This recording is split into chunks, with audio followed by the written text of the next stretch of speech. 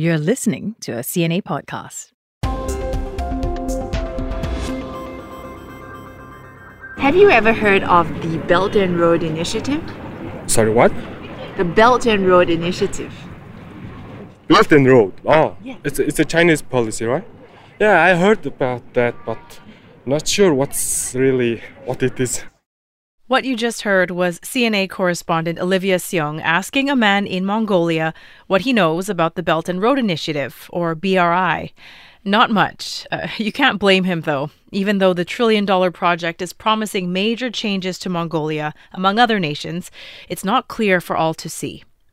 I'm Teresa Tang. Welcome to the final part of a special 3-part series on the Belt and Road Initiative. This year marks the ambitious plan's 10th anniversary. Olivia spent close to 2 weeks traveling Mongolia and its border area with China, and joins me now to talk about whether the BRI has lived up to its promises in the country, dubbed the land of the eternal blue sky. Hi, Olivia. So good to see you. Good to see you too. So I have to tell you straight up, I'm so envious that you got to spend time in Mongolia. It's an absolutely stunning country. A podcast doesn't do it justice, right? Yeah, I have to say for this piece, the visuals were really quite something. The scenery, landscape was truly breathtaking. You have to go if you get the opportunity. But I think this will definitely be one of the more memorable assignments that I will remember for a very long time to come. And I mean, the whole premise of this series was to see, how much progress the Belt and Road Initiative has made in the past decade and how countries that have signed on to it, this Chinese initiative, have been impacted. And reporting from China, where I'm based in Beijing, we talk about the BRI, how this is an ambitious infrastructure project of China's, building roads, railways, ports to link China and Asia with Europe, Africa. And it has involved over 100 countries in this past decade. So we knew the scale was huge, but reading or talking about it from afar and seeing it firsthand is definitely something else. And people might ask, why Mongolia out of all the countries part of the BRI? Well, Mongolia we chose because of its unique geographical location. There's so much attention given to Mongolia's two giant neighbors, its only physical neighbors, in fact, China to the south and Russia to the north. So it's sandwiched between these two juggernaut countries. Mongolia is one of the world's largest landlocked countries, heavily dependent on trading its mineral exports with its neighbors. And under the BRI, it was meant to be a key transport corridor. So we really wanted to see how that's shaping up firsthand. It's actually kind of funny, right? Because you went from an incredibly densely populated country, China, to the world's most sparsely populated. And it's also massive. It's vast. What challenges did you and your team face? Yeah, vast has a new definition for me after this trip. During the planning part for this project, we were working with our assistant producer, Naomi, in Mongolia. And she told us that, the places you want to go to are not only going to be far away, but this drive is going to be difficult because we were trying to get to these BRI projects and railways in the south of Mongolia, in the Gobi Desert, towards the border with China. And we were mentally prepared for this, that it was not going to be easy, but I must say it was also beyond our expectations. So we flew 2.5 hours from Beijing to Mongolia's capital, Ulaanbaatar. Then we drove about 450 kilometers, or about 6 hours, to another city, Saishan. And from there, we spent the night. And then in the early hours of the next morning, we continued driving to a town called Hangi on the China-Mongolia border. And that's where one of the new BRI railways ran to. But the road conditions, we were warned, were not great. In fact, there weren't any roads for a large part of the journey. There were no roads? No roads at all. And we were driving for, it must be 8 to 10 hours. I can't even tell you how far we drove for, because I can actually show you here. I took a screenshot. I mean, we'll describe it for the listeners. But, when you put the two locations into Google Maps, it says, you can't find a way there? Google Maps can't even find it? Yeah, because, I was just thinking, how is this going to work? There is no path. So we just had to get going, driving through the vast sandy Gobi Desert, following the tracks left by other vehicles. And these are unpaved paths, some with potholes, mud, loose sand.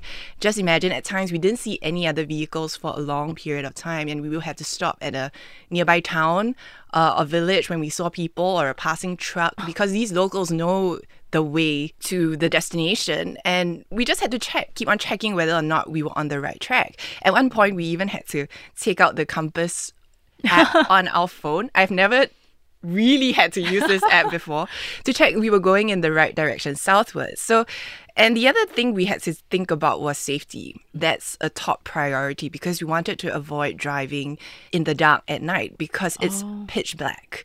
And that's how you also can get lost very easily because there are no road signs, barely any road signs, in fact. So the worst case scenario, our local driver and our producer, they told us, don't worry, we've packed a tent. If we can't find a place to stay the night, that's going to be the backup plan. And we managed to find our way.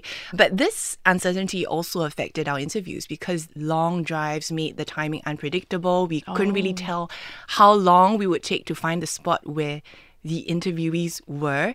Also, there was no phone reception for large parts of the journey. So we couldn't even call or contact them at times.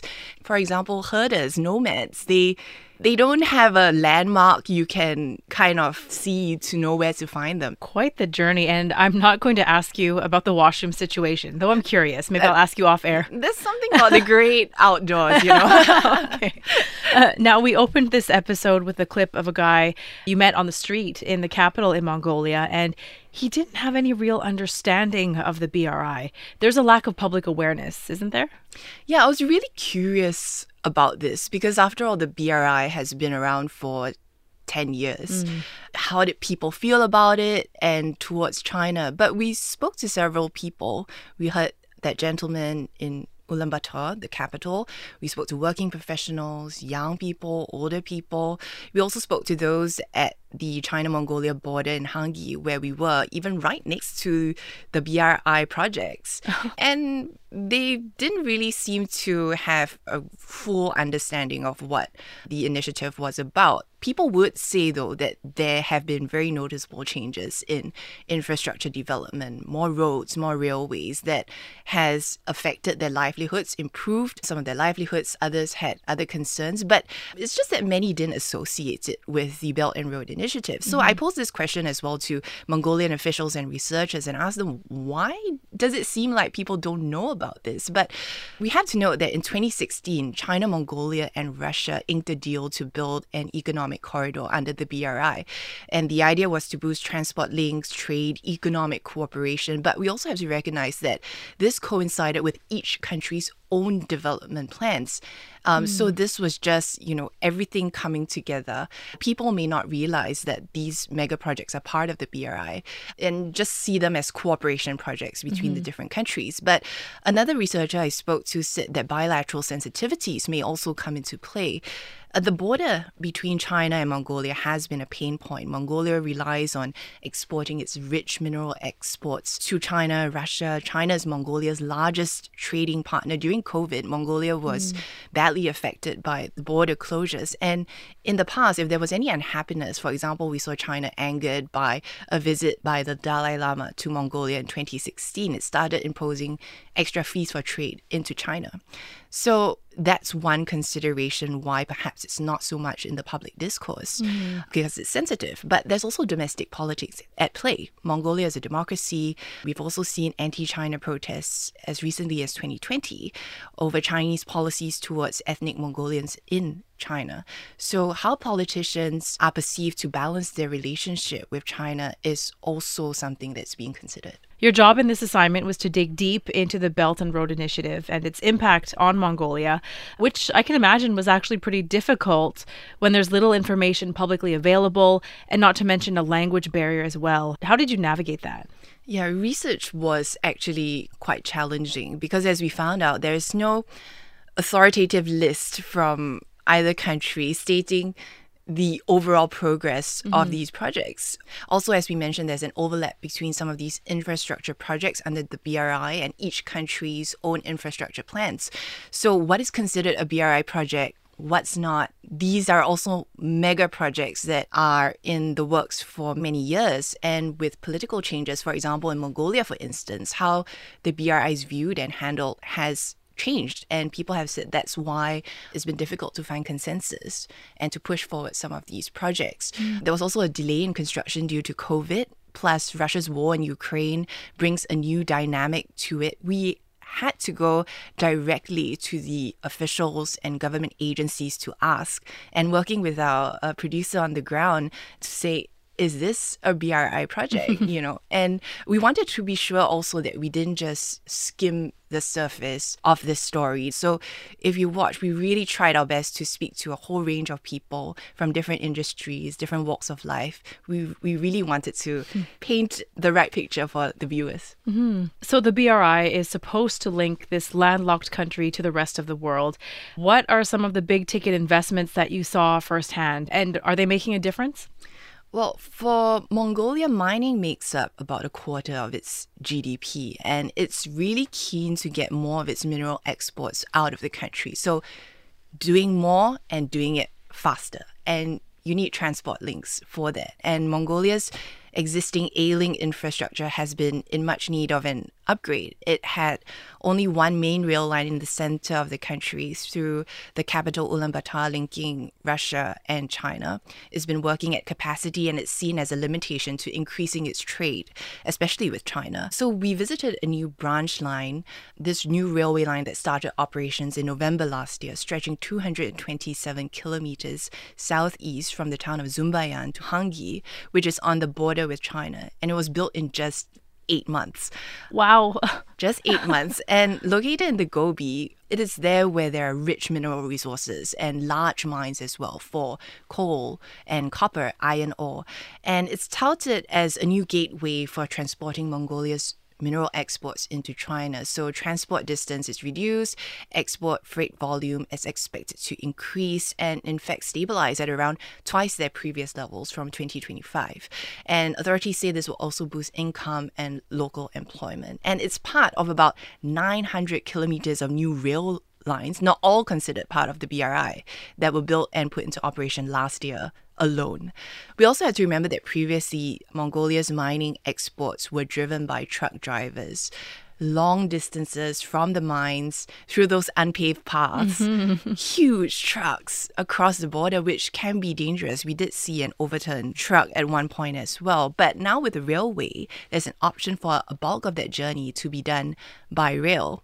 Truck drivers are still needed to go the last mile to drive the minerals across the border because the Chinese and Mongolian railways don't link yet because of different railway gauges. But the distance is definitely shorter, and truck drivers we spoke to say there are more job opportunities. Have a listen. Once the coronavirus hit and borders were closed, jobs were lost almost everywhere. Only coal was being exported, and so to sustain my livelihood, I came here to earn money. Yeah, so as we heard there, truck drivers said that, there are more job opportunities now, but that also means more competition. More people are coming to this area to look for jobs. They see the potential there. But there are also other challenges involved when it comes to boosting trade. It's not just about building more roads and railways. There's also a need to improve the bottleneck at the ports. We still saw long lines of trucks. One truck driver told us there could be up to 140 to 200 trucks lining up. Wow. And they stay in their trucks. They wait for up to 2 days sometimes. Days to cross the border checkpoints. Wow. So a lot of Chinese money pouring into Mongolia, but there's no such thing as a free lunch. After the break, we find out how much concern there is around over-reliance on Beijing.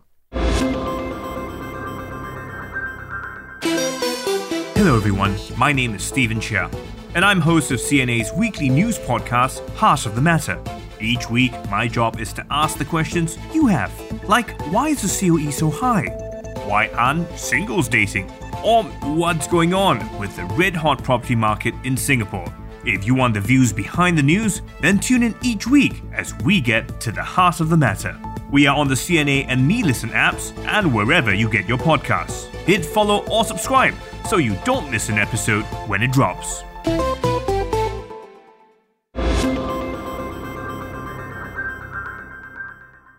Welcome back. Olivia, there are critics of the BRI who say that these funds from China, they're actually a threat to recipient countries such as Mongolia, that they could be left heavily in debt. And I know you brought up this very issue of Beijing over-reliance with Mongolian officials. What did they tell you? Well, this has been a common criticism of China's Belt and Road Initiative, but a debt trap is something that both China and Mongolia have refuted. I spoke to Mongolia's minister, Tulkupoya, who oversees port revival. I point blank asked him, is there concern about over-reliance on China? Well, he said that this reliance can't be handled by decreasing investment or cooperation with China. The market is too big, and other countries are also trading with China, and it's an opportunity for Mongolia that it can't miss. Have a listen. In order to balance the reliance, instead of decreasing cooperation with China, we aim to increase the trade with other countries. So he also then went on to say that by being part of the BRI, it's hoped that this will allow Mongolia to link itself to other participating countries, which would help them with their exports. And beyond that, through infrastructure like seaports in China to reach other areas further beyond its two immediate neighbors, to areas like Europe and Southeast Asia. Mongolia is also very keen to be a transit corridor for goods passing through it, especially between China and Russia, as Russia has become more reliant on China for goods in the wake of sanctions following Moscow's invasion of Ukraine. But it's also been about balancing the diplomatic relationship. Geopolitics comes into play, especially amid the ongoing rivalry between China and the US as well, and Russia's invasion of Ukraine. Mongolia very careful not to be seen as taking any sides. It has this long-standing policy known as the third neighbor policy.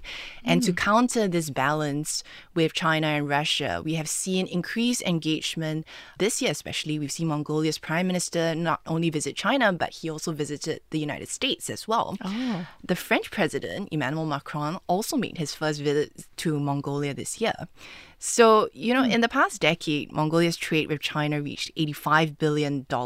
Trade with Russia stands at about $17 billion. Trade with the US is much less compared to that, but it's also about the geopolitics of it. And you mentioned earlier, Olivia, Mongolia's economy is focused on mining primarily. But you found out that they're keen to diversify, asking China to invest in agriculture, tourism as well. Can you talk to us about the ecological and humanitarian side of the BRI? Yeah, so climate change, human activity has caused the desertification of the Gobi, and sandstorms have reached across borders. It's something I've experienced too in Beijing. It's also reached South Korea. And one of the interviews that really stuck with me was with one of the herders that we spoke to. He's been a herder all his life. He even took me on his motorbike to show me how he would gather his flock of goats.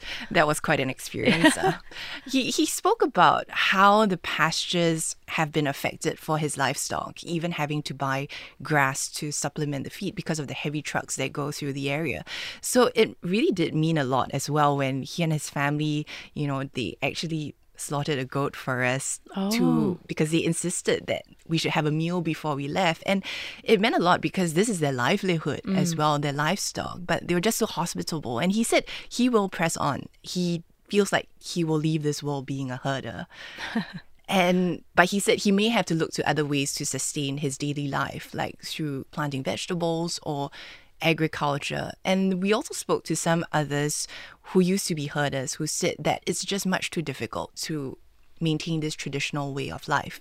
They have become truck drivers transporting coal instead. Some have moved to the cities, and with rapid urbanization, particularly the capital Ulaanbaatar, where about half of the entire Mongolia population lives, amid the harsh winter, a lot of coal is being burned to keep warm. And that has caused massive air pollution. And there are groups like People in Need who are working to address this. It worked to develop package for residents living in traditional gears in the city, to have specially designed tents with better insulation for the winter months, as well as to give them electric heaters to replace the coal stoves that they used to keep warm. This is Mushi. He's the country director for People in Need Mongolia. Development, especially in the infrastructure sector, is an interesting mix of both threats and opportunities, right?